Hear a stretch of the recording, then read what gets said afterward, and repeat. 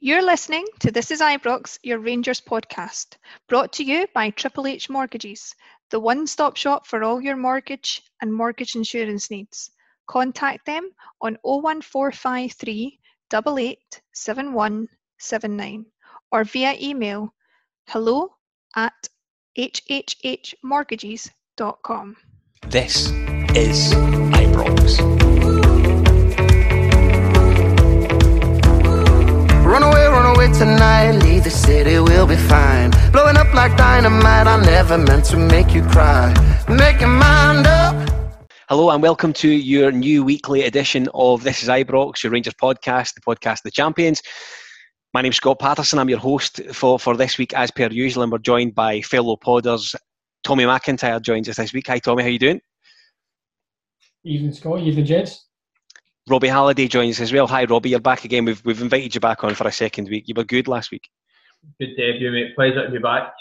We should say as well, as a special guest for our pod this week, we're joined by the freelance journalist working for Sky News, Sky Sports News, Sky News, and indeed also contributing to the Matchday programme. Andrew Dixon joins us this week. Hi Andrew. Good evening. No pressure. I need to be good this week if Robbie was good last week. Listen, you're absolutely right. It's a good pod. We've got a good group of guys here. Definite sevens. I'm not entirely convinced by that. I thought Robbie coming back is more of a kind of a sign of Not at all. Don't you believe it? Don't you believe it? I was going to say it was good of Scott to bring his wee bra on the night, so that's why Robbie's back. You went down to a 6 already. This is Ibrox, the Rangers podcast, is brought to you by Triple H Mortgages, the one-stop shop for your mortgage and mortgage insurance needs. Contact them as early as you can on 01453 887 179 or via their email hello@hhhmortgages.com.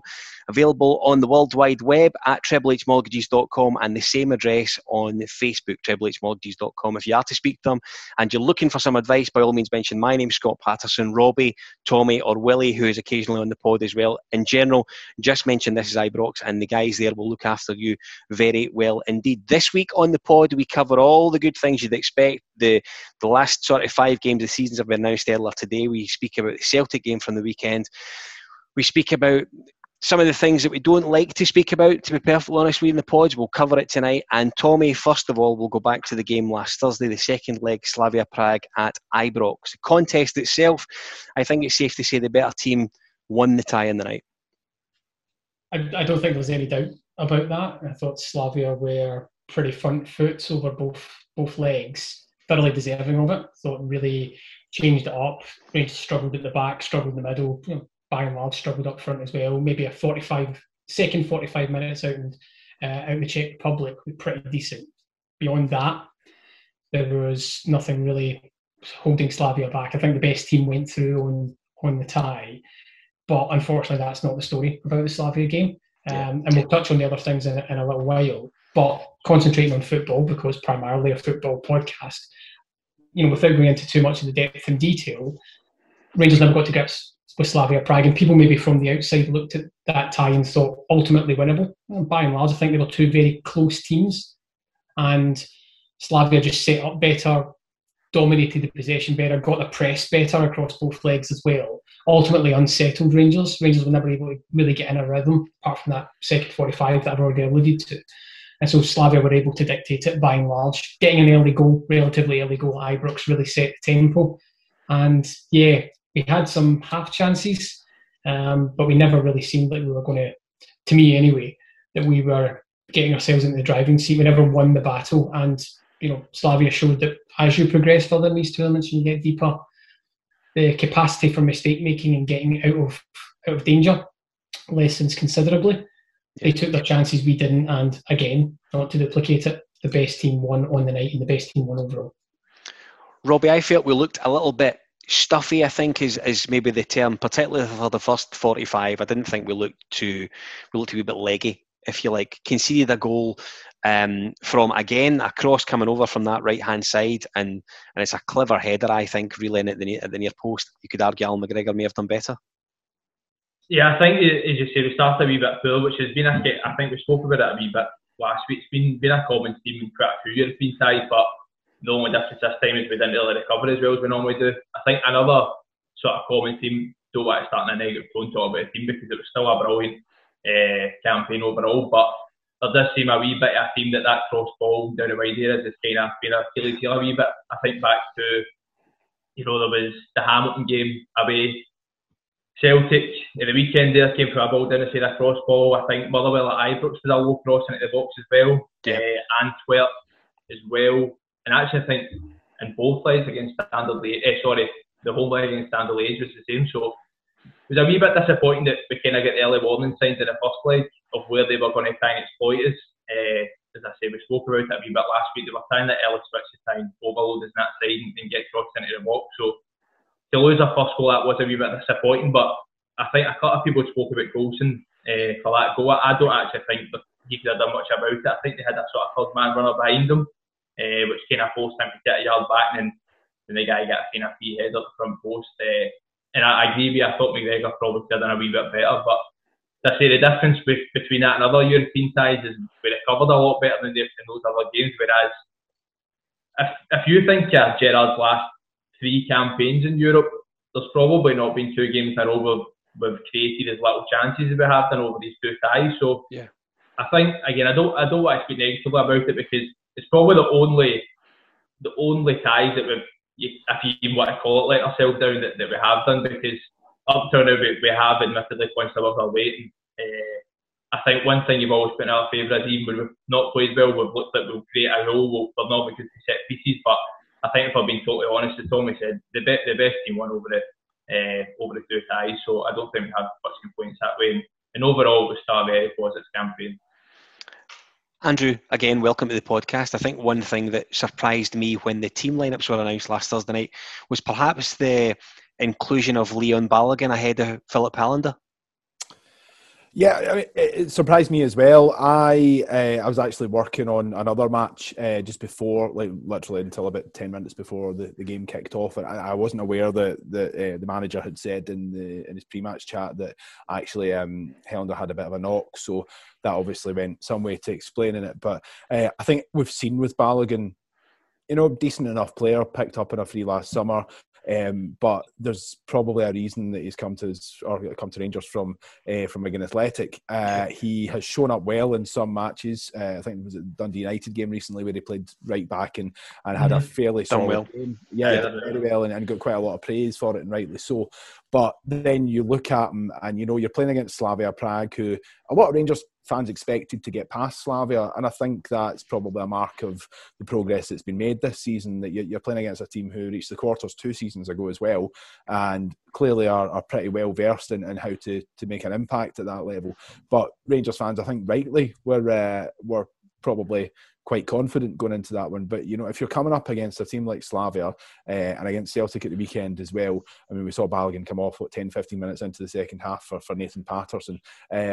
So yeah, I mean, it was a surprise. I think it really highlighted that that's one area of the squad that the manager probably has to look at a little bit more in the summer. Obviously, we'll wait and see what happens with regards to whether people might move on or whatever.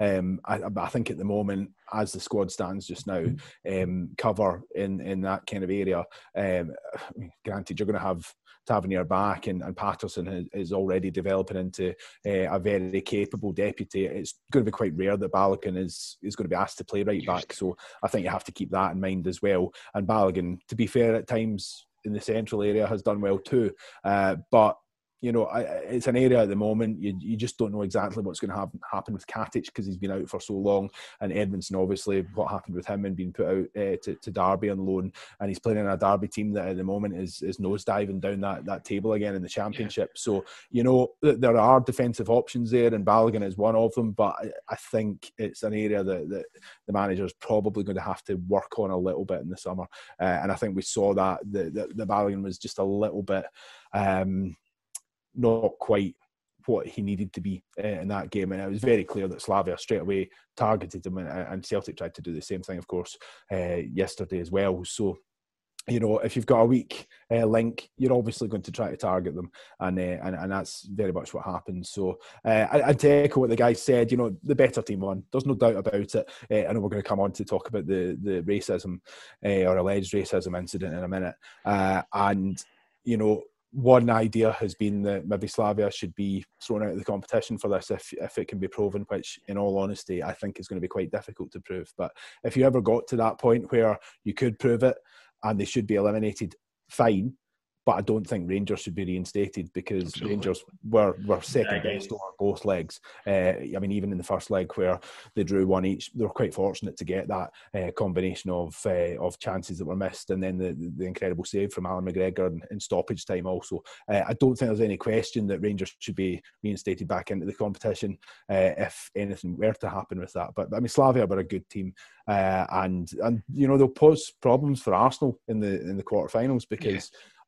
I, in all honesty, if I wanted Rangers to go into the quarterfinals and have the prospect of coming up against an English team, keeping in mind that Tottenham were still in the last 16 as well, if you took them as potential quarterfinal opponents, I would have said Tottenham, Man United and Arsenal. Arsenal are the ones that I would have wanted to play.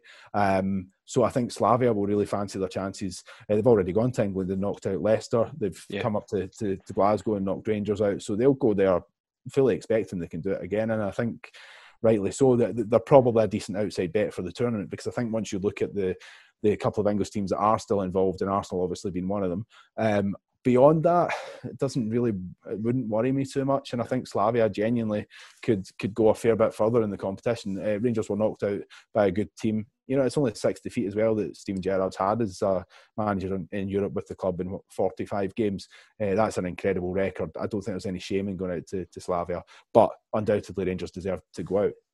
Just, if you don't mind me jump in, your point on it, obviously you're saying it's only a 6 defeat in Europe, so one thing that I don't think Mendes can do is criticise any decision that Steven Gerrard's made in Europe. However, just going back to the point on Helander being dropped, it surprised me massively, to be honest. I'd actually spoke to ourselves before the game, and I know I was talking about it with mates in a group chat, and they said that apparently, as you just said there, Andrew, that Gerrard had mentioned that Helander picked up a knock. But I don't know about you guys, but see, when that gets said, but he's on the bench, that just kind of raises questions for me, because who's to say that if we get an injury after 5 minutes that he wouldn't have had to have played 85? And then I thought, right, maybe he's just on the bench regardless, and if there's an injury, then Jack Simpson would have came on. However, when I then seen Helander start 3 days later, I just thought it was a bit strange. So if I was to call it basically on the fact that one guy was on the bench and Balogun started, I was surprised, because I know people make the argument about Balogun's pace,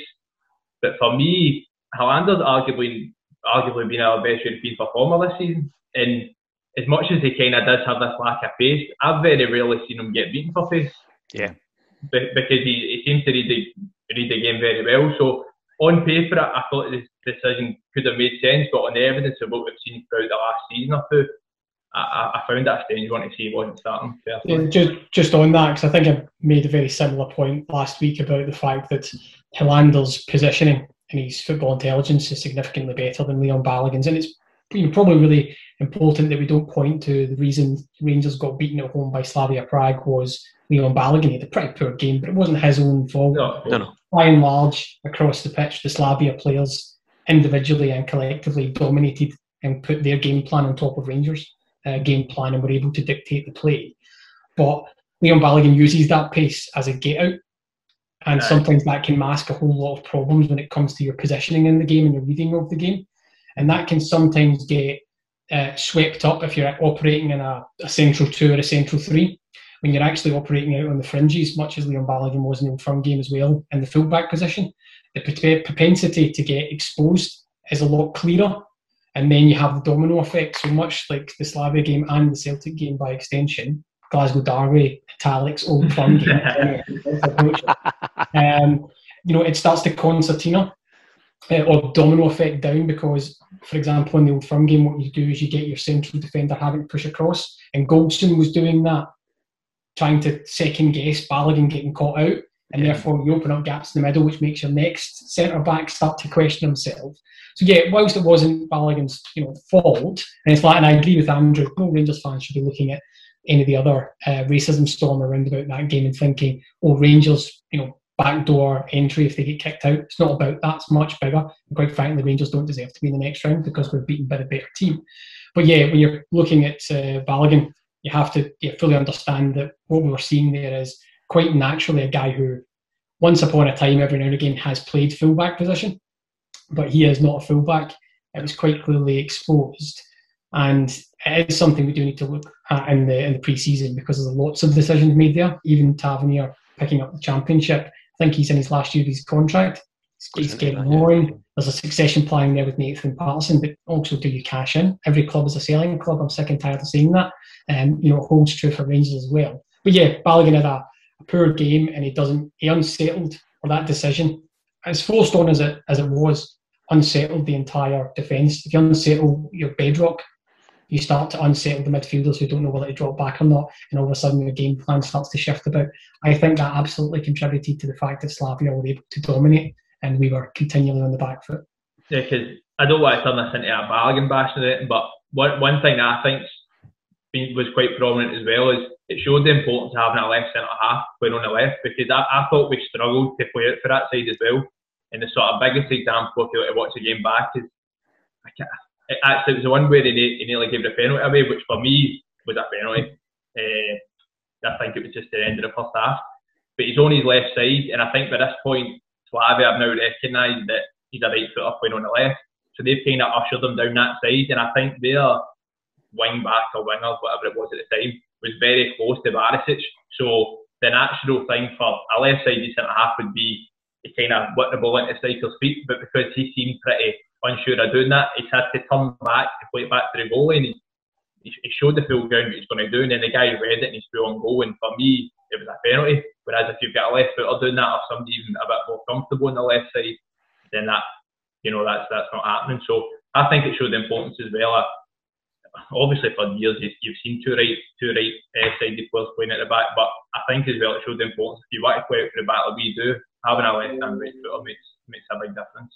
Yeah, as a smaller side, actually, just away from Leon Balogun, right? Let's give the guy a. I know, I feel bad for him. He's actually a great signing. But through everything that happened towards the end of the game, and no point alluding to it, the racism storm at the end of the game, and then carried on in terms of statements, counter statements, and all that type of thing. It's very unfortunate because, given the lack of, and I understand individual player circumstances, but given the lack of forward-facing support for Glenn Kamara, etc., or the collegiate cabinet responsibility position that the Slavia team have taken, it's a shame because it taints all those players, and there are several members of that Slavia team that I would have absolutely taken in Rangers jerseys. Yeah. Guys like Novod and stuff like that as well were absolutely fantastic, and being in the Czech league, reasonable kind of values and stuff like that. Unfortunately, I think that ship might very well have sailed. Tommy, earlier on in the campaign, Kemar Roofe gave us that moment in Belgium, a real gasp moment, you have to say. But he done it again on Thursday there for all the wrong reasons. His career has almost instantly became really start-stop over the last little while, hasn't it? The injuries haven't helped with that, and we knew he came with a bit of a injury baggage. It has to be handled appropriately. That's fine. You don't want to put him he's not in the bucket at the moment or the waste bin. No. But we knew we were getting, there's obviously talent in there, real genuine talent.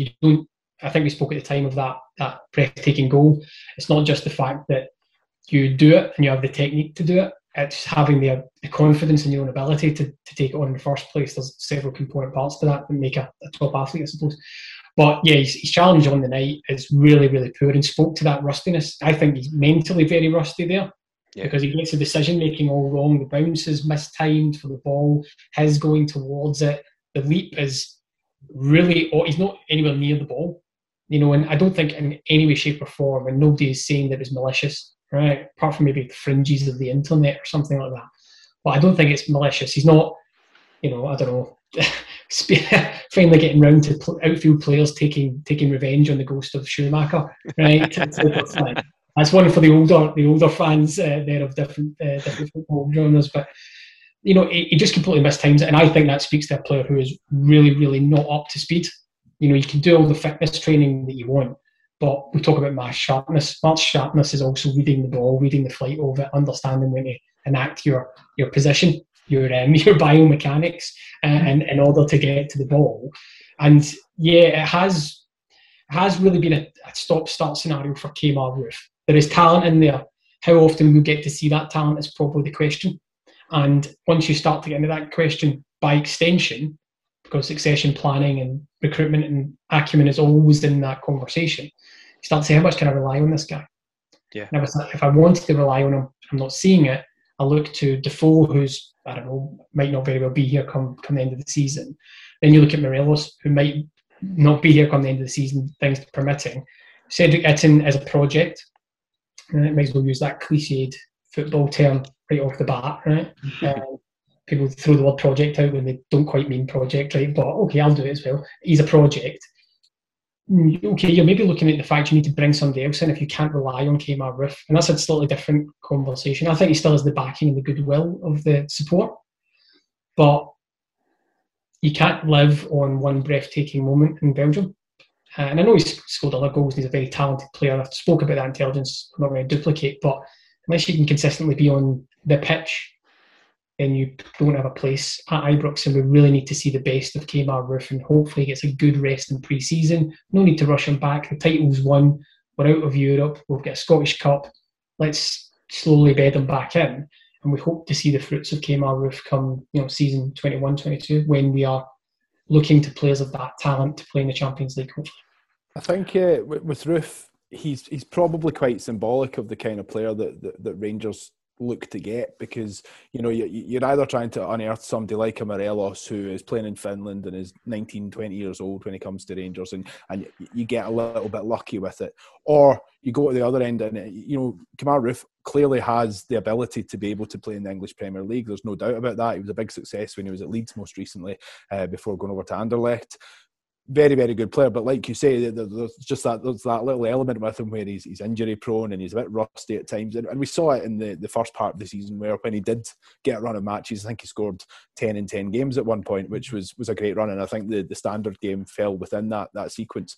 But that's almost, as much as Rangers have made excellent progress again this season, year on year under Steven Gerrard, the progress and the development of the squad has been clear, and that's certainly the case again this season. But Rangers' place within the market is still not where Rangers fans would like their place to be within the market. So you still have to accept that you're either going to get a little bit lucky with bringing in a younger player. You're not going to bring in somebody 25, 26, 27 who's going to be the finished article. There's going to be something maybe a little bit lacking that stops them from playing at the higher level, but is good enough to play in the Scottish Premiership and to do a job for the club in Europe. And Kemar Roofe probably falls into that category.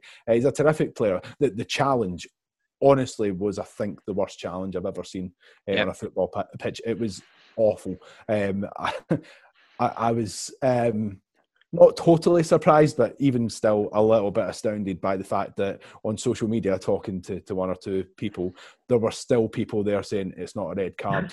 I mean, it was a red card. Let's just stop the call. I wish I could be that biased, but I just can't. Honestly, I mean, I get that people want to support their team. People can't see past their team. That's fine. But that was a red card. There were. I was looking at one of the picture agencies, Getty Images. I was looking at their pictures, and they actually had a lot of different photographs of the incident from probably at least half a dozen different angles, and there's not a single one of them that looked like, do you know what, he's been a bit unlucky there. He's gone in studs first and absolutely planted them into the guy's face, and you saw the face afterwards. I mean, what a mess it was. I mean, that's the kind of thing where you hope it heals up quite well, but he's probably going to have some scarring on his face. I mean, it's literally that. Yeah, it's awful. He's also very lucky that he's not got to your point there, Andrew, he's very, very lucky, the goalkeeper. And I'm with you, right? It's a red card all day long. If you're listening to this or watching this and you've got the blue tinted specs on, take them off, right? Our players can make mistakes as well, and it's a horror challenge, right? Just not intent, I suppose, is the important point. But to the goalkeeper, who we all hope recovers, he's very lucky he didn't get a stud in the eye. In the eye. Because if that carries through, that guy's got permanent sight damage. You're going to rip. You're going to damage a lot of the front level optics and the residual optics as well. But yeah, to that point, I think anybody trying to defend that challenge I think the only good angle of it was when he was past the goalkeeper in a way, and you couldn't see the state of the goalkeeper. But yeah, we wish him all the very best. Nobody wants to see that type of challenge or anybody injured to that extent. Really, really unfortunate. But it does speak to a wider narrative there, just to Andrew's point, not to wax too lyrical, but to get a bookend on it. in terms of that, Rangers are never, in the current climate, and by current I mean as far as I can see down the road, Rangers are never going to get top tier talent, right? Scotland is not going to generate top tier talent unless you get a diamond in the rough, and even then it's not the full article you're developing, right? We're going to buy top tier talent because they go to other richer leagues, right? What we're going to get is iteratively better players. And so to that point that Andrew's making, we went through 3 stages of the iteration of the Steven Gerrard era. It's culminated in a really good title win, a really important title win. If you can then generate into the group stages next season and win the title, because the season after that is now guaranteed automatic entry to the group stages because of the coefficient, which Rangers are driven, obviously, then you can start to see an absolute iterative uptick in the level of quality that you can buy, which is already pre-polished. Rangers just need to alloy that with still doing the basics of developing their own and taking some of those punts that Andrew's talking about, your Morelos type player, to say we can bring them in and we can develop them up. But getting over this first title and actually winning a couple of more immediately to be able to access that Champions League part is the big thing, because it's a big financial difference between the good positive noises of saying last 16 UEL versus the balance sheet being able to see that you've got yourself into the CL. Yeah. And that's really, really important for the business model, full stop. So if we want to continue and be progressively more successful, you need that CL money in the bank. So that's the important point of that. Robbie, halfway through the second half, Balogun gets his second yellow and his red, so he goes off. We're down to 9 men.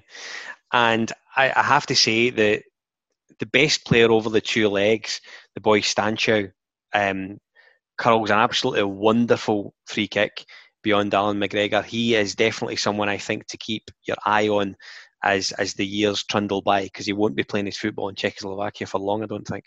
I don't know if any looked out, but I think, did they not score at the weekend as well? I think he did. I think he did score at the weekend, yeah. I think they won 4-0 and he scored at the weekend. But as Tommy said, there was a few of them I thought that were really good, and he was certainly one of them, because he was obviously the boy who scored in the first leg, and he also had the chance where he's kind of started to curl it down goals and again picked some of that was him as well, I'm sure. Yeah. But no, you're right. There was a few that were really good.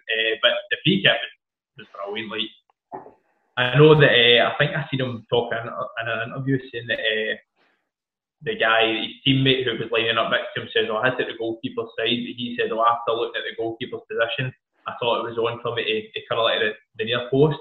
And I've seen a few people question McGregor's positioning, and you probably could have. It seemed like not only like far over to his left-hand post, but also 2-3 yards off his line. So you probably could have pointed fingers at it and say that maybe anticipating he's going to cross it because I've been a bit closer. But see, in all honesty, see if he was positioned better, if you want to call it that, I still don't think he's saving it, because it's dipped that much. It's whipped into the corner with a lot of pace. So I don't even think, if he'd moved a yard to the other side, I'm still not too sure he'd have saved it, because I probably had dipped over the top of him. But it was a great goal. And again, I'm talking about teams that goals we've conceded. I maybe contradict myself a wee bit because I'm seeing cross balls, but in Europe, a lot of the goals we've faced have been top quality goals, which I suppose you're going to take. I can't even think off the top of my head domestically many goals we've conceded through individual errors. So that goal added to that team anyway, because it's probably one of the best, if not the best, we've faced this season. Andrew, we can't speak about the game last Thursday night without covering the Glenn Kamara incident, of course. Glenn Kamara didn't really say anything about it at the time until the statement came out on Friday night. However, Connor Goldson was quite vociferous in his actions when he went looking for Kudela. And Sky Sport News put out a really good piece with Connor Goldson on the Friday when he done the Old Firm presser. Let us know a little bit about that. I know you and your colleagues were involved in that directly, so let us know what the feeling was around that interview.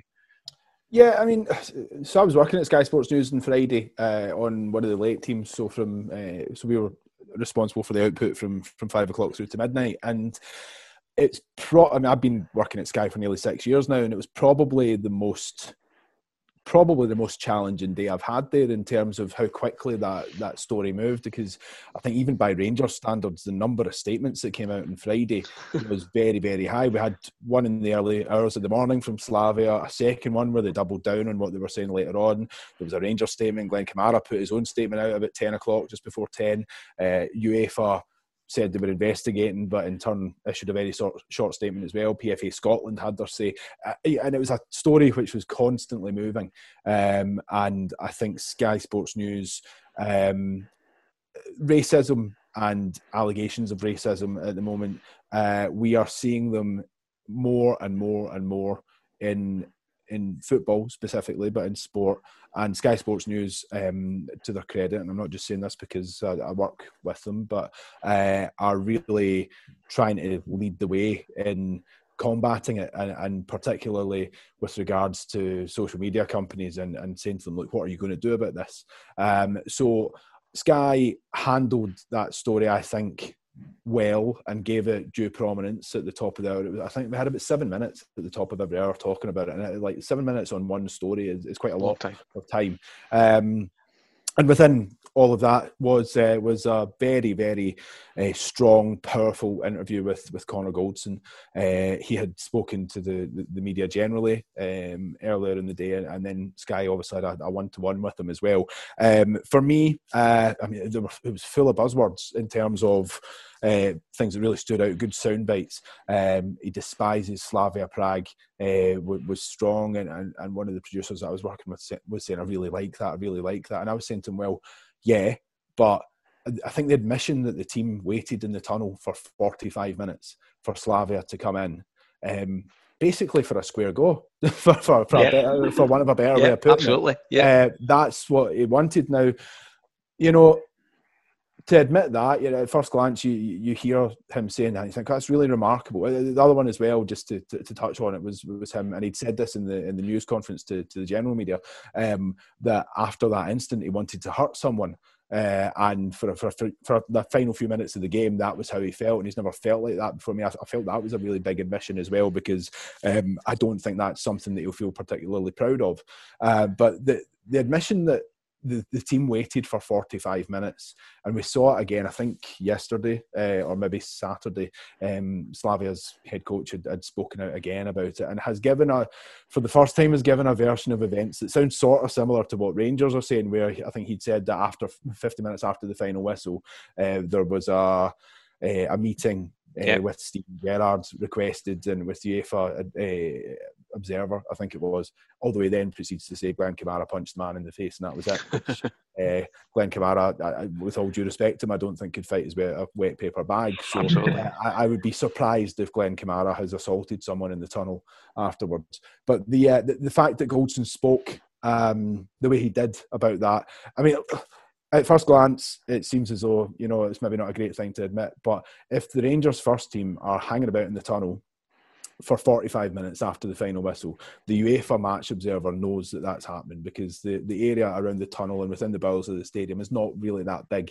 So UEFA's observer will be aware of it. The match officials will be aware of it. So actually, Goldson admitting that, it doesn't really get Rangers in any trouble as such, because people already know that has happened. The people that matter know that has happened. And I think it was a good one to get out in the public domain, to be honest, because what is alleged to have happened, and I don't want to go all Michael Stewart on people here. There's been a really strong reaction to the way Michael Stewart portrayed or vocalised it.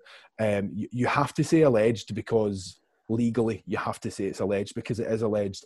And in all honesty, proving this situation is going to be a very, very difficult thing to do, because Kudela has come up, he's covered his mouth like this, nobody's seen it. You might have that the referees are mic'd up, so it might be that that's been picked up by one of the by the referee's mic.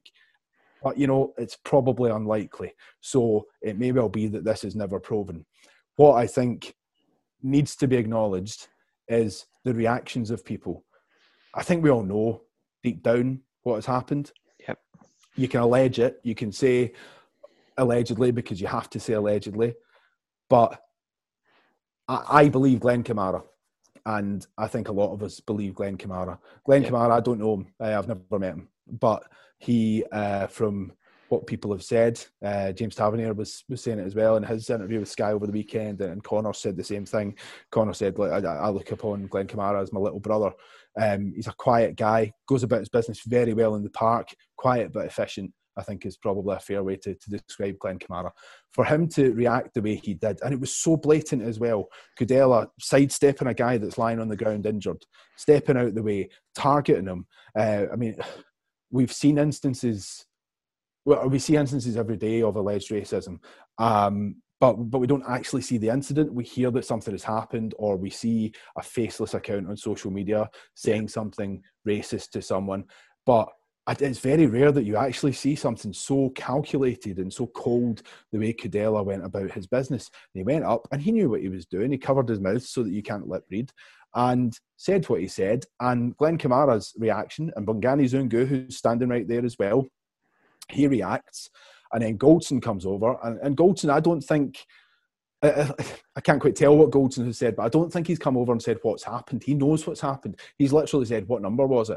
And then he's gone, and he got a lot of praise on social media afterwards for that's what you want from a captain, and absolutely I endorse that. What I think is also interesting is the two, in the vicinity of the incident and what happened, there were two black Slavia Prague players standing there. Now, you had a number of Slavia players obviously got involved in the aftermath, but you had Olenka, the goal scorer, and I think it was Sima was the other one, standing within 5 yards, say, of the incident that happened.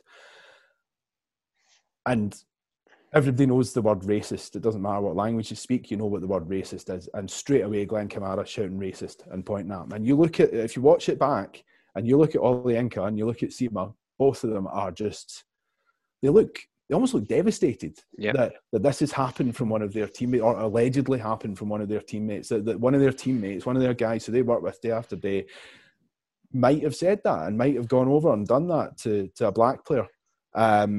I was appalled by the whole incident, and I think that the various parties at Rangers spoke exceedingly well on it. Steven Gerrard really showed his class, dealt with it in such a good way. The clip of him going down the touchline with Glenn Kamara and giving him a cuddle, and that squeeze of the hand on the shoulder is it's a mark of the man that Steven Gerrard is. Goldson spoke superbly. I thought Glenn Kamara's statement was, bar a couple of typos in it, was very, very strong and very good statement, and said what it needed to say. And now it's down to the authorities. Now it's down to UEFA.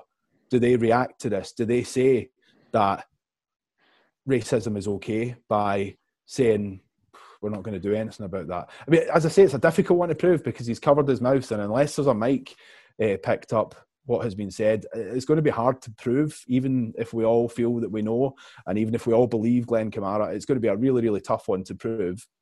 But that, and also it's obviously soured by what has happened after the game with what's alleged to have happened in the tunnel. As I say, I don't think for 1 minute Glenn Kamara stood there and beaten the guy up. When the guy, Kudela, when he left Ibrox and when he left his hotel the next morning, the Crowne Plaza next to the River Clyde, didn't look like a guy that had just taken a pasting. No. So I struggle with that as well. And Slavia have stood by their man. They've doubled down on it. They've made him out to be the victim. Glenn Kamara is a 25-year-old man, and his name is getting dragged through the mud for an incident where it looks as though he has been racially abused. And that is absolutely appalling. So UEFA now have to take strong action. They have to say, in no uncertain terms, racism will not be tolerated. They might not be able to go the whole hog and punish Kudela and or Slavia Prague. They might not be able to do it. They certainly shouldn't punish Rangers and Glenn Kamara, because his name has been dragged through the mud needlessly. He is the victim in this situation, and let's not get away from that, and let's not have UEFA saying, oh, no, he did wrong. It'd be a very UEFA thing to do, to be honest, to find Kamara and or Rangers guilty of something. Or both clubs, there'll be some kind of charge for Rangers within it, I expect. I hope I'm wrong. I really hope that they show. And to be fair, the incident with the PSG Istanbul game recently, where one of the match officials was ruled to have used a racist term towards one of the coaching staff from Istanbul, and they've been banned for, 4 months, I think it is, the match officials. That offers a little bit of hope. But they then have to build on that. And if there is another incident like this, they have to treat it seriously and they have to react in the right way. And they have to be shown to be a body that is not going to tolerate it. I mean, UEFA on their website at the moment have an hour-long documentary called Outraged, I think it is, where they are, they're running a whole thing about discrimination in football. You can't have that on one hand, and then on the other hand, you tolerate it. You just cannot do it. Tommy, should the players have walked off? So it's an interesting question. It's probably worthwhile, first of all, saying there's two wider things there. That one, nobody on the podcast should walk past the irony of 4 white guys discussing racism. Certainly not lost on me as well. Yep. And the second one being, if it takes somebody being allegedly, racistly abused, and you only take notice of it primarily because it's in your club's colours, then you're missing something in the bigger picture. If you believe that that's the only time to take action, and you don't believe the inherent truth, which is judging somebody on the level of pigment that happens to be in their DNA at birth or subsequently, is the wrong way to look at someone, then you're missing something. Simple as that. So I'm not a massive fan when people speak to, it's terrible to see this in football. It's terrible to see it in any walk of life, full stop. And people should be very aware of that. Or it shouldn't happen to one of our players. It shouldn't happen to any player. And we have to make sure that when we hold the camera up to other people, that camera's got a mirrored edge to it and we look ourselves in the face as well. And I'm not saying that there's a massive racism issue in Scottish football or Rangers or the Rangers support or anything like that. I'm just saying it's one of those bigger issues in life that you absolutely can't say things like, our club are doing a really good thing, and then not live and breathe that yourself. Okay? So those are probably the two macro points. As you get underneath that, I know Steven Gerrard had tried to call over Glenn Kamara, wanted to talk to him for that very reason. Do you want to walk off the pitch? What do you want to do here? I will absolutely, unequivocally back you, and so will the club. And I think we're seeing that that's a genuine, statement that would have been backed up from everything the club have done, and being behind Glenn Kamara as well. And I think the difference from some other points, Andrew was maybe touching on this to an extent as well, is I'm not massively in life impressed by people's stylistic approaches, right? You can be great in front of a camera, or you can be great speaking or whatever. What I look for is the intent and the genuineness. I think most people can get really behind Steven Gerrard, for example, on this particular issue, because it was completely genuine. You can tell he genuinely feels for Glenn Kamara, and by extension, any other player of a BAME background as well. That's why he was on the touchline giving Glenn Kamara a cuddle. That's why he stands next to his player. It's absolutely inbuilt into him. And so, back to your main question, which is, that's for the players to decide. I suppose the sub question is, should Steven Gerrard have taken it completely out of their hands and got the players to walk off? Yeah. That's two questions. That's a in the ether question. Personally, I think if the circumstances were there, they absolutely should have. I would have loved to have seen Rangers walk off that pitch and say, yes, we understand it's an alleged offence, right? And I say that purely in the italics that Andrew has mentioned as well. Okay, we all have a very specific personal view of what went on and what was whispered into Glenn Kamara's ear. We've all, by and large, played football or other sports, and we've seen things in walks of life. You don't march over to another player. You don't cover your mouth. You don't whisper in somebody's ear. You don't get a reaction like that for no reason. And you certainly don't get it from the type of player that Glenn Kamara seems to be. He's not a fiery hothead, right? It's not made up an allegation of racism, in my personal opinion. So you've got all that sitting there. I would have loved to have seen, and remember Slavia Prague, not to jump streams there, Slavia Prague had form with this as well. I remember, I think 2019 Romelu Lukaku. Spoke to their fans chanting that, and we saw some of their elements of their fans. And by and large, I'm not tarring all Slavia fans with the racist brush either.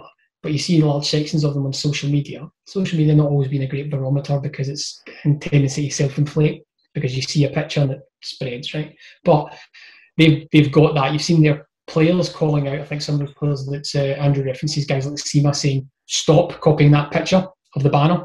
saying, please stop. I didn't see that. Yeah, Lukaku called out their fans as well. I can't recall what UEFA did or didn't do very much in the didn't do bucket, I suspect, because they don't follow up with their actions. But again, because you did ask me a question, I would have loved to have seen them walk off. And I'd love to have seen Rangers take that stand and be at the forefront of what is a scourge on society. Forget the fact that it happens to apply to guys or women that wear football boots. It's a scourge on society. If Rangers could have any impact of that from a positive sense, then that is a legacy that I would love my club to be associated with. It didn't happen. What we have done, however, is made it very clear that we stand in a particular element of this debate, and we have managed to draw people together. You see clubs like Dundee United. You see other members of the commentary backgrounds, people like Will Ferdinand and stuff like that, jumping in as well. And I'm not picking up on Michael Stewart as well. I think his point was actually relatively sound to an extent in terms of he was talking about processes. His wording was extremely clunky and badly phrased, right? That's what probably pinned that on him. It's unlike him, isn't it? Well, exactly, mouth mechanics, so to speak. But the point holds that there are processes there, and you can't just go about saying the reaction is there for fact. Now, I'm quite clear and sound in my articulation. I absolutely believe Glenn Kamara, 100%. Right? But in the world we live in, which is a world governed by laws, getting evidence is a different thing. And so that's why things like allegedly do exist. Andrew's touched on that as well. These are checks and balances that we might not like the sound of when we are looking for a society that wants quick action and people being quickly hung and drawn and all that type of thing. But you do not beat the scourge of racism by that type of thing. What you need to do is be able to evidence and then stand by that decision making and take sanctioned action. The problem here is, unless it's captured on a mic somewhere, you are going to have he said, he says. The unfortunate nature is, well, the only good thing from that is I think this particular player has been shown up for what he is. I think focus has been put on it. We've been able to draw together some other disparate clubs, and we've been at the forefront of shining a light of exactly what we think racism means and its lack of a place in any society or in Rangers Football Club. Sometimes that's the only win you could get. I very much doubt we will see any particular strong action from UEFA or FIFA in this matter. I know FIFA don't naturally have a place there, but from UEFA, don't look for any we are kicking teams out of the competition. We absolutely believe it, by and large as well, because they don't have the evidence to be able to do that unless something does come out. All we can look to is, did our club and our players handle themselves particularly well, and do we understand as a support this is not a moment in time. You want to be against racism, you're against racism from 9 in the morning all the way through the clock. You don't get to just because it was one of ours.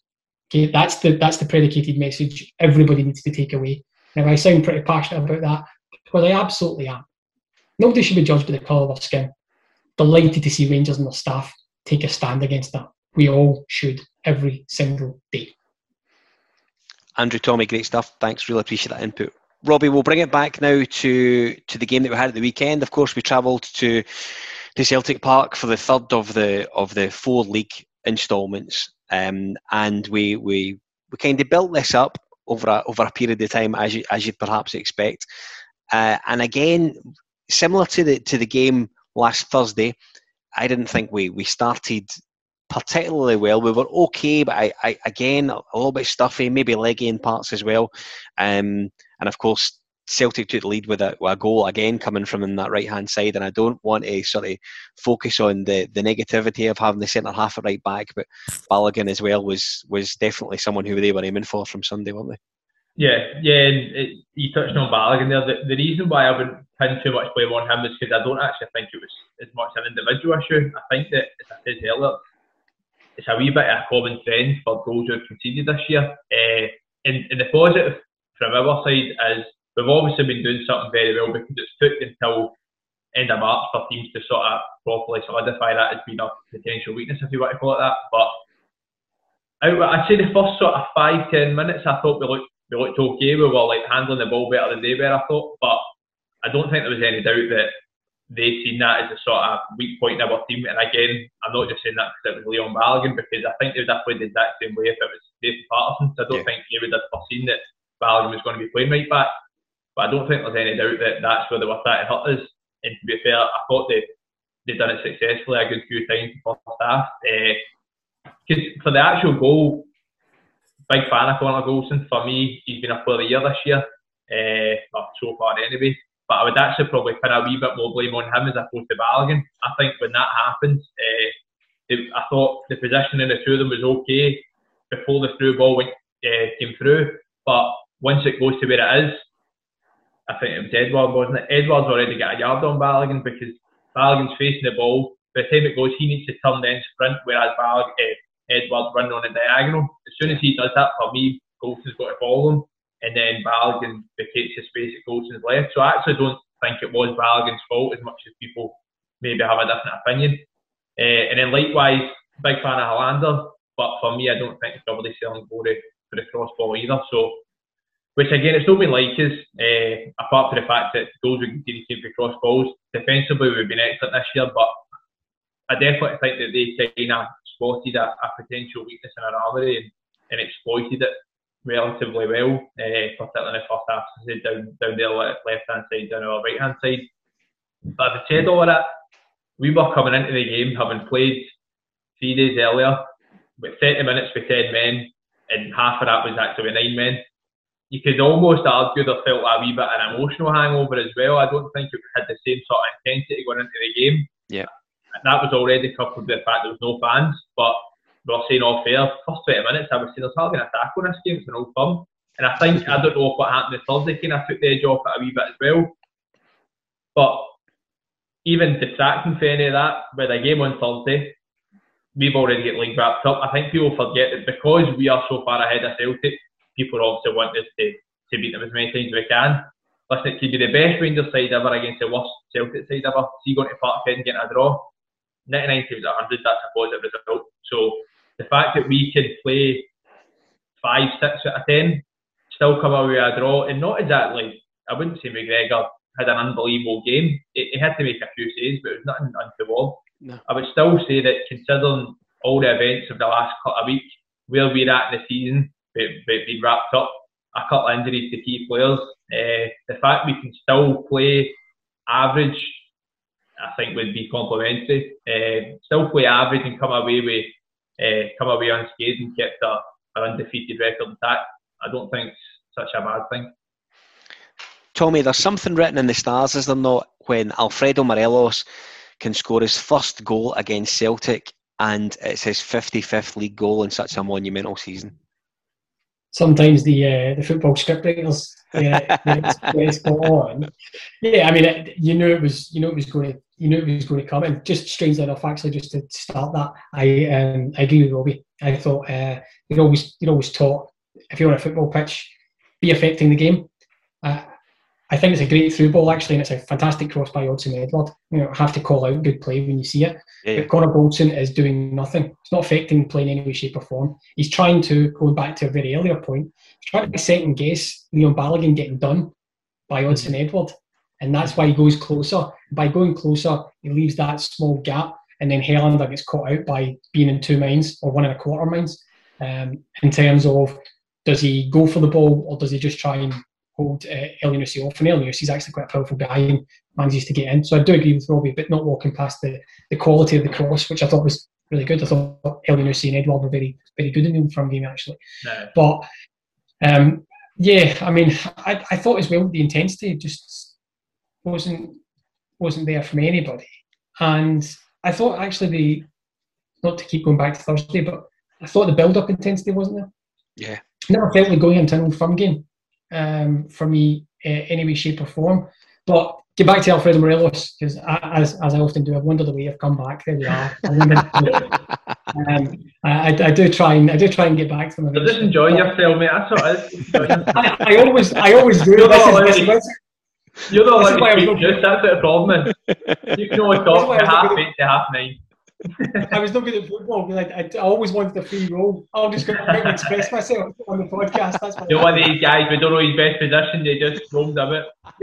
Yeah, and it never affects the game. It's as simple as that. Never does anything telling. But yeah, listen, Alfredo Morelos, and it was, you were speaking earlier when we were off camera, I was talking about something I put on social media, the kind of other teams, Celtic Da, to use that colloquial phrase, the Celtic Da patter had been scolded out. It's been taking a beating, and one of those key things was but your Morelos, he can't be worth any more than Edouard and all that, because he's never scored against Veselic.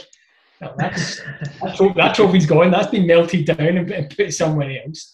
And 55 league goals in the 55 title scenario at Parkhead as well.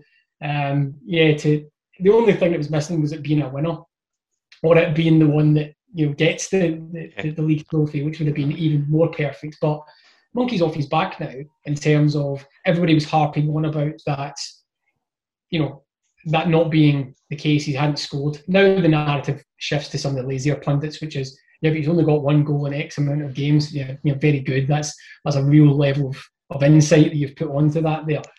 But then ultimately, Alfredo Morelos was never going to be judged by that outside of very, very small pools of people's thinking, right? And by that I mean people with shallow thought processes. That's why it's such a small pool. It doesn't really matter. He's all about winning games and winning trophies. He just happens to have bagged a goal against them. Probably more interested in that league title winners medal that he's going to get at the end of the season, and being able to polish that. God knows how many balloons his wife is going to attach to him. Has to be said, right? We have to come with a lead weight as well, just to keep it in the house. But it was great to see, and it was, strangely enough as well. It might have been different if there were fans in the stadium, right? But his celebration was actually relatively muted. Scored another goal against another team. Doesn't really matter to me. What was funny was the response of the Celtic captain, who quite clearly didn't know who had scored at the back post, but decided to omit that from his interview. The thing with Morelos is that Celtic fans, I get this is just the way that it works. He's not scored against us. I mean, Morelos was the top scorer on the Europa League group stage last season. He had 30 goals by Christmas, and then obviously fell away quite dramatically second half of the season. I think when you look at the Rangers Player of the Year, so I think probably people would agree, if you were to pick a top four, say, for contenders for Player of the Year, you would probably certainly have Alan McGregor, been terrific. Robbie, you mentioned Goldson earlier on. I would put him in there. Stephen Davis, and probably James Tavernier. That's probably your four. Now, it says a lot about the season that the Rangers have had when you consider some of the guys who maybe have a half chance of being in that four. I mean, you look at Hadji has kind of made a contribution here and there. He's done pretty well. Ryan Jack, admittedly injury problems, but has impacted in games, as Tommy's saying, really well when he has been fit. You have Borna Barisic, who's been terrific, and I think Morelos, out of the also rans, I think Morelos is the one who is probably pushing to be in that top four to break into. I don't know who he replaces, but Tav, for instance, we've not seen an awful lot of him since the turn of the year. Now, what we have seen since the turn of the year is that Alfredo Morelos has probably been the best player in Scotland for the best part of 3 months now. Yeah. If you go right back to the last Old Firm game, which in itself was not a great game, and what you were talking about there, Robbie, about Sunday, yesterday not being particularly good. I mean, the Old Firm game needs the supporters there, and it needs that edge, and it doesn't have it. And we've seen it in all 3 games this season. But Morelos in that game draws the foul from near Beaton to get him sent off. And since then, he's gone up to Pittodrie, won a penalty, which Tavernier missed. Morelos has then scored twice. Morelos should have been sent off at Easter Road, wasn't. Stayed in the park though, scores the winner there. He scores the winner at Livingston 3 minutes from the end. He's involved in 8 of the 9 goals against Antwerp, and only isn't involved in the 9th goal because he's been subbed. He scores against St Mirren on the day that the league is effectively won. And then he goes in and gets the goal at the weekend there, which keeps the unbeaten run alive. And I know we're going to talk about that shortly as well. But he has made several big contributions to the team in the last nearly 3 months now. So I think there is an argument. Morelos hasn't scored 30 goals this season, but he's a completely different player. I watched back the second half earlier on, and there's one sequence of play where it's Morelos that's starting off the move, but he's about 30 yards from the Rangers' goal, and he plays it outright. A couple of nice passes along the touchline, and then there he is picking it up again in the halfway line and shifting the ball forward. And we've obviously seen that from Morelos a lot, where he drops deep, he drops out to the left, to the right. He works tirelessly. He might not have scored all the goals this season, the way he did last year, but he hasn't needed to because his teammates have obviously weighed in as well. And you have, I mean, it's like 20 different scorers or something in the league, I think it is for Rangers, or close to 20 different scorers. Rangers, the complaint before about Morelos was that Rangers were relying on him too much. Now, they're not relying on him too much, and that seems to be a complaint. That's not a complaint. Morelos might not have been scoring lots of goals, but he's been doing so much other stuff. His link-up play, his hold-up play is terrific. Really, really good. And I think there's an argument. I don't think he's Player of the Year. I don't. But I certainly think he's... I'm glad to hear that. I certainly think I think he's higher up the standings than people would give him credit for. He looks like a totally different player at the moment. He plays with confidence. He plays with assurance. Dare I say it, he never looked at any point like he might get sent off yesterday, which, let's be honest, in Old Firm games is kind of what you get with Alfredo. Nobody's been more affected by the lack of fans than Alfredo Morelos.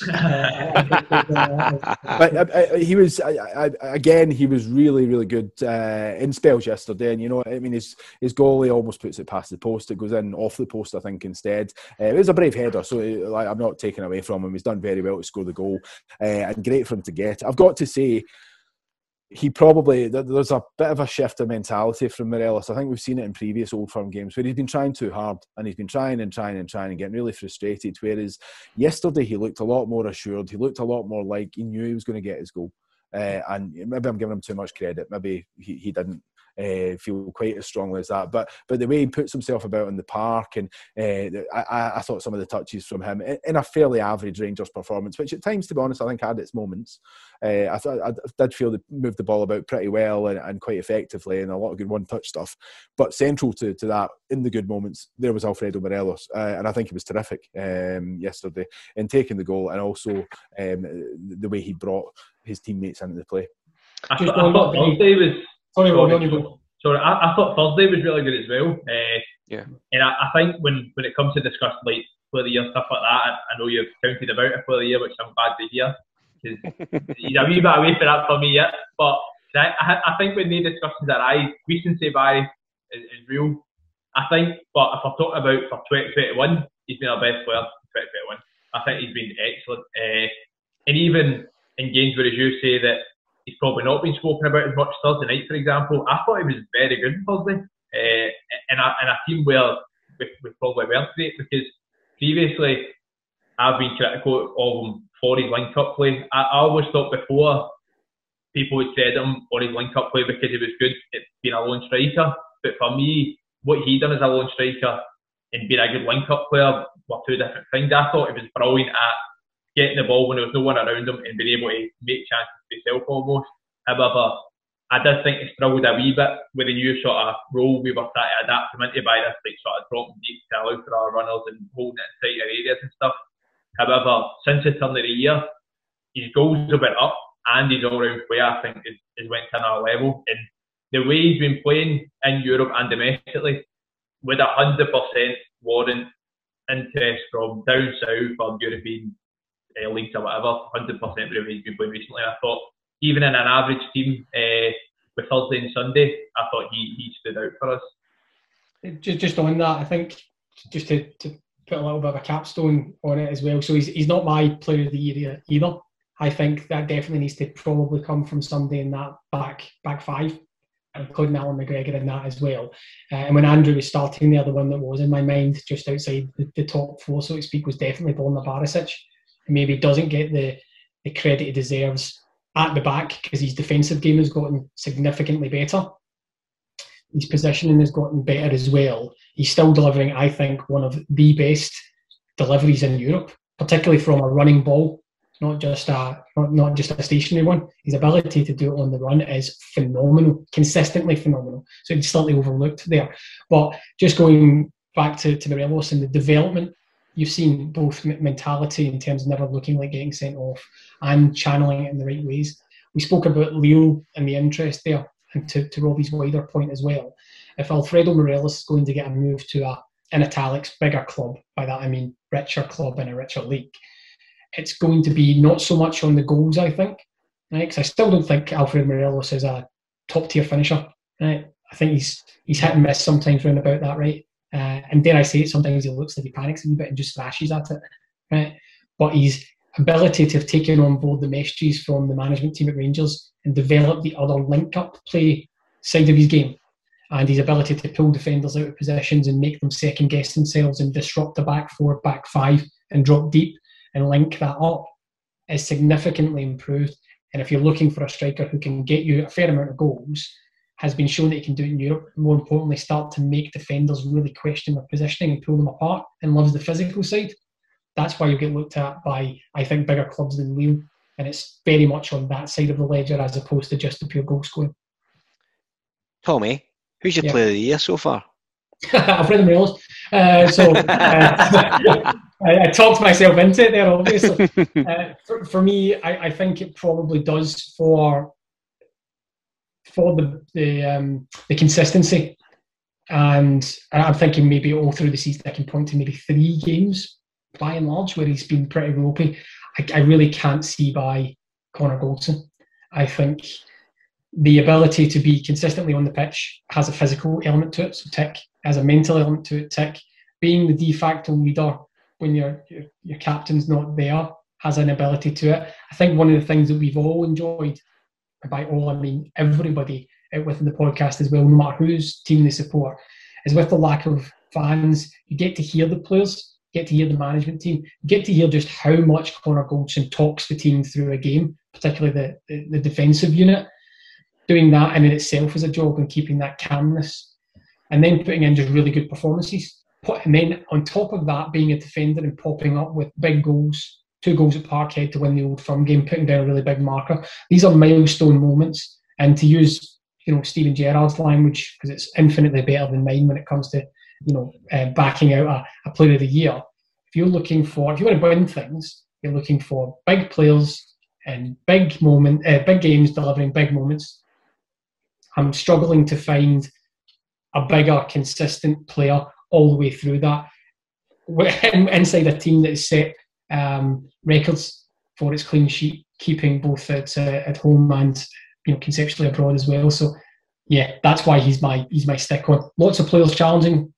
James Tavernier feeling very, very sore sitting on the sidelines of that decision, I imagine.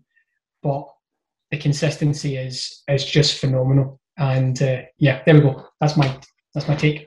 Andrew, same question to you. Player of the year so far?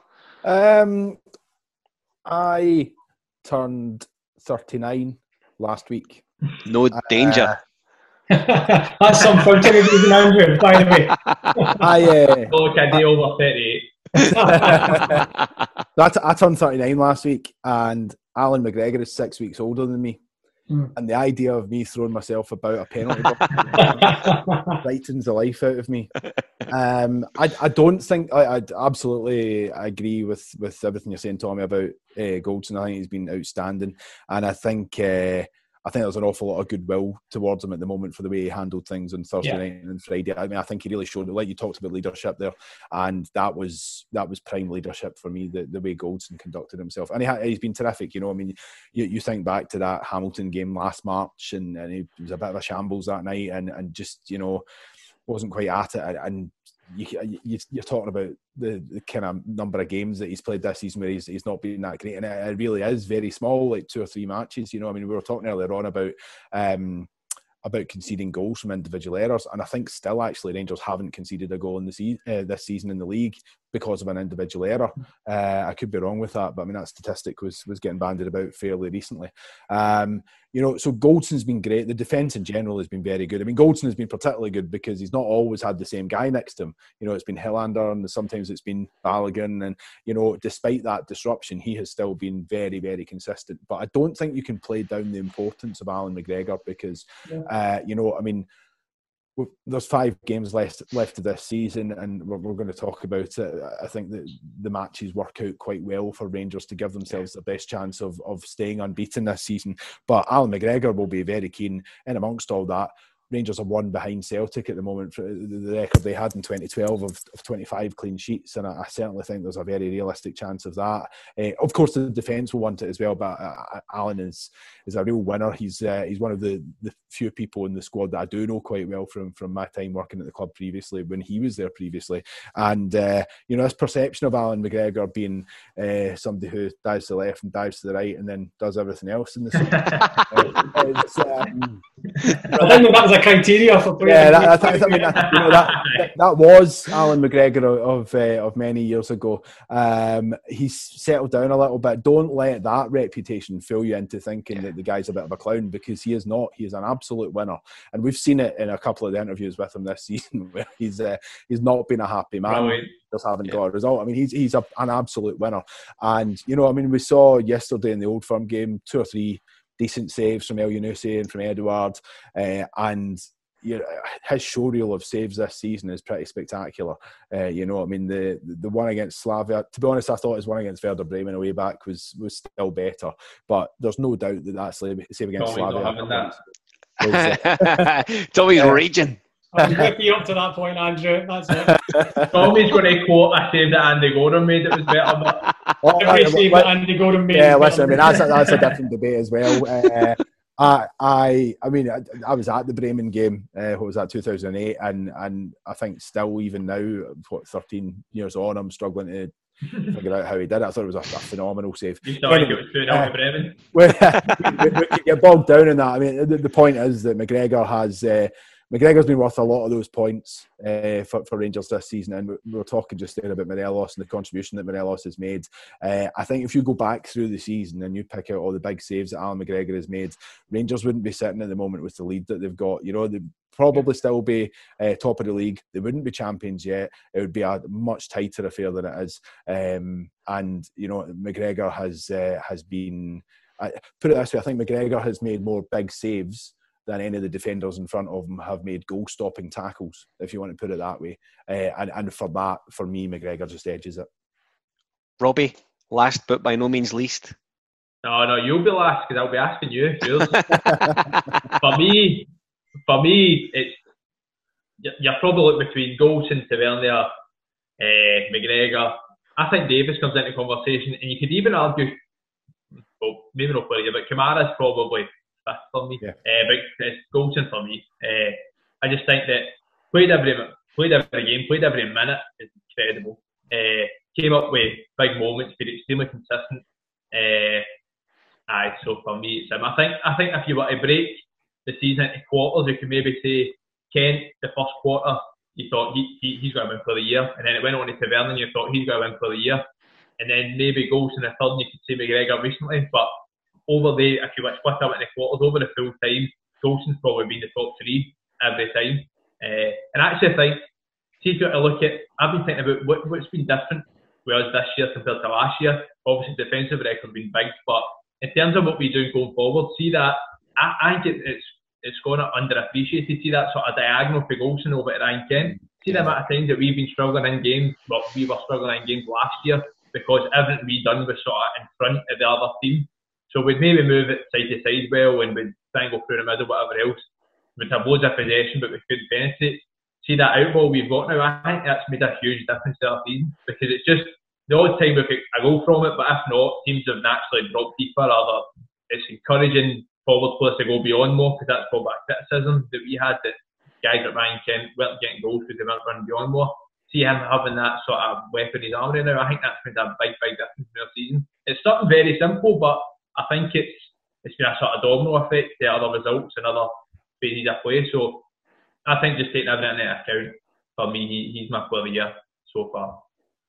Scott, last but not least, who's your player of the year? So I have to say, for me, it's Stephen Davis, and I think that he has been Mr. Consistency since August last year.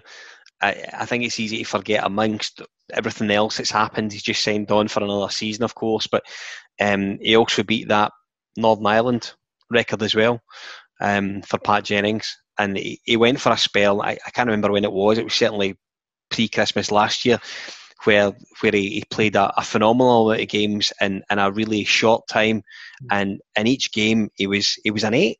I mean, he was an 8 out of 10 in every one of these games, and it was going from sort of playing here, then going away to play for his country twice, then coming back, and it was like he couldn't have been having any break at all. And then you're squeezing in Europa League games as well there too. So for me, Stephen Davis at the moment is certainly my player of the year without any question. Thomas, you're stroking your chin there. I don't think you agree.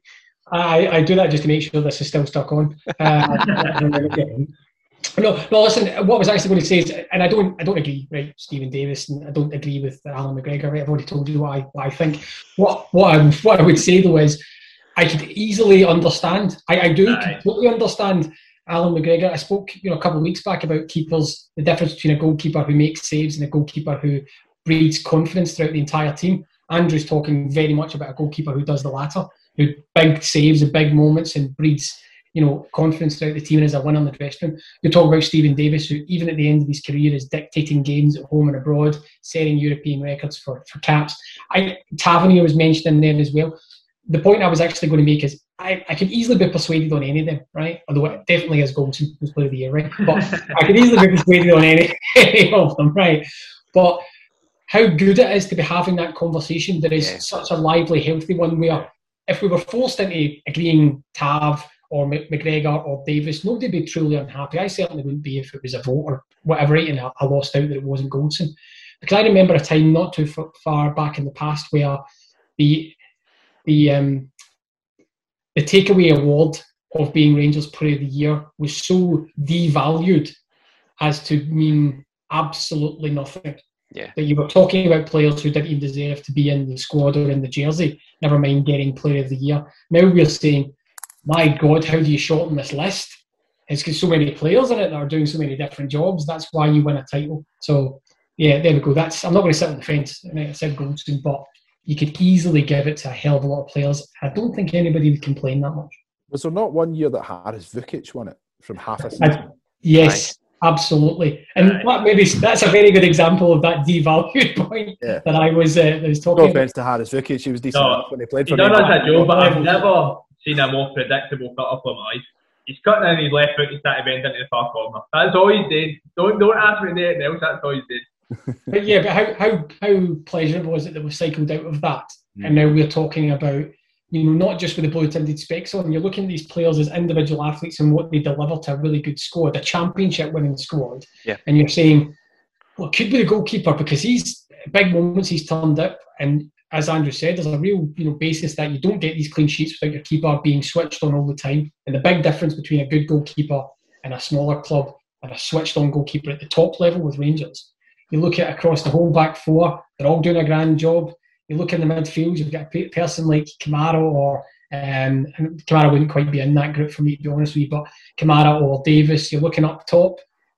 Wow, that's a pleasurable moment for me because we're a really, really solid squad with really talented individuals who have all pulled together.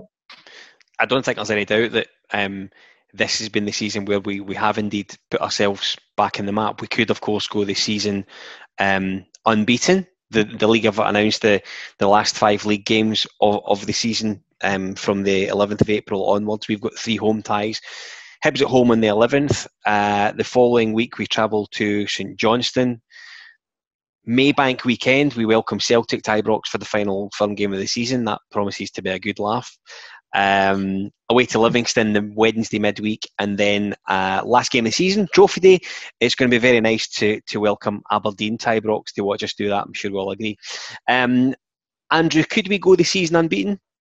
Yeah, I think so. I think Rangers, we touched on it earlier, I think that they looked a little bit leggy against Slavia and against Celtic at the weekend there. I mean, it's been a big couple of weeks, since the title was confirmed.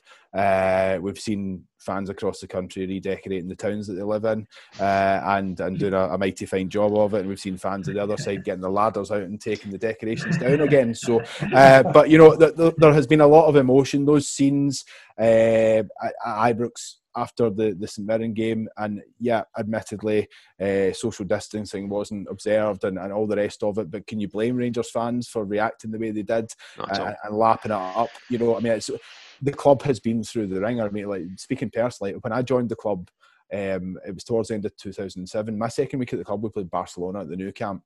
And then to go from that to the start of the journey and administration, and I was at the club for about 2.5 years after administration before, to be honest, getting a bit fed up with the firefighting. I lost my dad, and a combination of those two things meant I felt I needed a new challenge. But those 2.5 years from administration to when I left the club, I think by the time I left, I took voluntary redundancy, and I think it was the 5th round of redundancies in 2.5 years. It had become a difficult place to work in, and I say that as a Rangers fan. Like, on the face of it, it's great to work for the club. Of course it is. It's a whole lot better to work for the club when it's going well. When it's going badly, it's a tough place to be, because everything that is done is scrutinised, and if it's not done well, you hear about it. And it's great for the club at the moment that things are going well, and the title has been won again. 55 titles. What an achievement that is for the club. I mean, I felt when in 2012, I felt it could be 10 years. A lot of my friends were of the opinion, let's go to the 3rd division, it will be fine. And when I started out in journalism, I was covering 2nd and 3rd division games as it was back then, and of course Rangers should be going through those leagues without any problem, but they're tough leagues, because there's an opportunity to kick Rangers players and to make your mark and to make a name for yourself. You're never going to do it again in your career if you're playing in that league potentially. Yeah. So you do it, and some players took their chance. I remember being at Stirling Albion in October 2012 and losing 1-0 to a team whose manager wasn't even there because he was away getting married. I mean, some terrible moments, losing 2-1 at home to Annan Athletic, who a few years earlier had been in the South of Scotland League. It was abysmal. So you go from that to where you are now, and I spoke earlier on about the progress that Rangers have made season on season, and the statistics show that there has been progress, and Gerrard is evolving ever so well as a manager. He's conducting himself in the right way. He still makes some mistakes, but by and large he's improving all the time, and he's built a squad which is improving, and having this 2 players for each position thing has really, really worked for him this season. There are a number of factors that have contributed, but to get to the point now where the title is won, I think the fact that you have the international break just now, I mean, obviously players, there's going to be 15 plus players from Rangers going to various to national teams. So it's not like they've just got 2 weeks off, but there is the opportunity at least to mentally refresh and take yourself away from the Rangers situation, and then come back in, and I don't know how many rounds it would be in the Scottish Cup. It was about 4 games, maybe 4 or 5 I think games. 4, aye. Yeah, and then 5 games towards the end of the season. I mean, the Scottish Cup, take as a separate thing. Yeah, great chance to go all the way there. And Rangers have had the momentum this season, so why shouldn't they? But we said that about the League Cup as well, and obviously things fell apart there. And that's one of the times that Stephen has probably just got it a little bit wrong. He rotated just a little bit too much at St Mirren and paid the price for it. So the Scottish Cup, given that the league is won, the Scottish Cup is a tournament that you should be putting your strongest team out in, including against Cove Rangers, because even though they're in the 3rd tier and even though they've just had 2 months off, that's a game that you need to take seriously. By all means, give 1 or 2 people opportunities, but that needs to be a strong team, and you need to build momentum again, because when you have the emotion and you have the euphoria of winning a league, and you have the players celebrating for 2 days solid, it's great and they deserve the moment, but there is still 8, 9, 10 weeks of a season to play at that point. And I think this international break will probably be quite useful with regards to giving them a platform to then come back in, roll the sleeves up again and go. And the fixtures, the way they've panned out, I don't think they could really be any better set up for Rangers to go unbeaten. Going to Livingston on that pitch is tricky, but if you remove that and you have Livingston at home, it means you go to Aberdeen or Hibs instead. And I think the chance to take those teams at Ibrox and to go to St Johnstone, who've had a terrific season under Callum Davidson, what a first season as a manager he's had. He's the one for me who will provide any kind of competition to Gerrard for Manager of the Year. I think Callum Davidson's done exceptionally well at St Johnstone, but to be going there and to be going to Livingston, that's about as kind, I think, as the fixtures could have been to Rangers. And if you go through the whole season unbeaten, you're the 4th team in Scottish history to do it. Celtic have done it twice. This would be Rangers' 2nd time as well. They're not going to make the points record, I don't think, that Celtic had, but that's fine. I think Rangers fans will accept that for the season they've had. It's been an outstanding outstanding campaign, a terrific team to watch, and you know the number of goals that have been scored, but the number of good goals that have been scored as well. It'll be a terrific team to watch. Some great team goals, some great individual efforts. And can they keep it going? Of course they can. They can certainly go unbeaten in the league. And, you know, if you win the Scottish Cup as well and you throw in the last 16 of the Europa League, that's a pretty solid campaign and a really, really good one for Gerrard. And he needed it as well. You know, he had to win something this season. It would have been a hell of a dilemma where you can clearly see that Rangers as a team are evolving and improving and getting better again than they were last season. But to have finished without a trophy at the end of this season, when you are still seeing clear progress, you know, that would have been a really horrible situation to have to deal with. Like, what do you do with Steven Gerrard now, where, as it is, his team has delivered really emphatically the title? And as much as that has done something for the club, it does something for Gerrard as well, and it allows him to kick on at the next stage. He is absolutely developing as a manager, and that development is only really backed up by results and by trophies. And he's got one now, and he knows what it takes to win it. So it's very much an opportunity to build in the longer term. In the shorter term, absolutely they can go unbeaten. Tommy, do you reckon we'll do it between now and the middle of May? I think we probably will, actually. Although, and I'm hell of a fond of the self-made pun of, you know, we went from progress to progress, right? Which is always a good thing. But I find it terribly hard to get exercised about it in any shape or form. So if somebody was to come to me and say, and I get the point, you know, it's not been done too many times. I think Andrew's mentioned there, Celtic have done it twice, we've done it once. You know, it's a rare event, and I'm not having a go at anybody who thinks it's a really important thing. But if somebody said to me, listen, you would lose every game in the league from here on in, but you win the Scottish Cup. Give me the Scottish Cup, because I like trophies. Yeah, I like trophies because that's what you put on the wall, and I like seeing my players and my team win trophies. They don't, as far as I'm aware, I'm happy to be told different, but I don't think they hand out a trophy for going, you know, undefeated in the league season, other than the one we've already bagged, which is their championship trophy. You know, you don't include it in your 55 titles plus one, you know, or two undefeated as it would be. That's not to say that I'm not interested. Of course I'm right, and I look forward to that last day of the season. If we can get to the last day, I might change my position if we get to that last game. I knew you were going to want to win the season. You've done that wondering thing again. Exactly. Tommy knows that the pod's nearly done, and he's trying to make it last one. Melt down the Scottish Cup and chuck it over the wall if we get to the last game of the season. But we've got really good history there, because, you know, I'm looking forward to Hateley or Gascoigne popping up with a goal if it's Ibrox, Rangers versus Aberdeen. But yeah, I find it terribly. I'm not going to do a Slaven Bilic and say I don't care or anything like that, but I find it terribly hard to get exercised about it unless it happens. Obviously, being a Rangers fan, if I was going to lose it, I would want to lose it against a St Johnstone or Livingston, nobody else on that list. But yeah, I'll default to Steven Gerrard again. Take it one game at a time, and we'll see where we end up at the end of the season. Robbie, you're still playing to a standard. If you are a player and you've went this far in the season and you've not won, and you know that you could go another 5 in the league, are you thinking it's something that's right at the front of your mindset every time you go out, or is it just that similar approach to what Tommy's just alluded to, just win the next game? I think prior to the title being confirmed, probably not, but seeing that now that we've won the league and we're only 5 games away, I don't have any doubt that we'll be setting their eye on it. And I agree though that if it doesn't happen, I don't think it takes away the achievement. But, you know, to have been part of that squad who's done that, so I'd be very surprised if they weren't thinking about it. Because I think if you think back to the Arsenal team that done it, they just started drawing games till the end of the season. So it was definitely in their mind. So I definitely think that it'll be in the back of some players' minds, and which is a good thing. It means that keep them on their toes, and especially when we're trying to win a Scottish Cup. We spoke last week about the fact that, you know, winning's a very good habit in football. So if this is an added motivation, then that can only be a good thing, I think. Andrew Dixon, I have to say thanks very much for joining us this week. Really enjoyed having you on. Thank you. Thanks for having me on, guys. Robbie, we'll do it all again next week. Look after yourself this week. Enjoy the Scotland game when it comes on Thursday. I'm sure we'll be watching it. Tommy, I don't need to say that to you because I know you probably won't. Not that I have anything against Scotland or anything like that, but as far as I'm aware, Ryan Jack has dropped out. Yeah, he has. He's pulled out tonight. Absolutely. I don't think John McLaughlin will start, therefore I don't have much interest is that much. Yes, simple as that. So we should say this has been This is Ibrox. You can get all of our content across at thisisibrox.co.uk, absolutely all free of charge.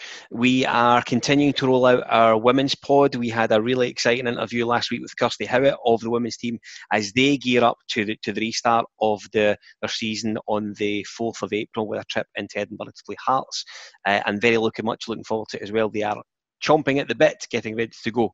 We will do it all again next week. Good luck to Scotland, I think, this weekend. We do it all again when we speak about the Slovenian game in a couple of weeks. Look after yourself, stay safe, be good. Thanks for watching. Bye-bye.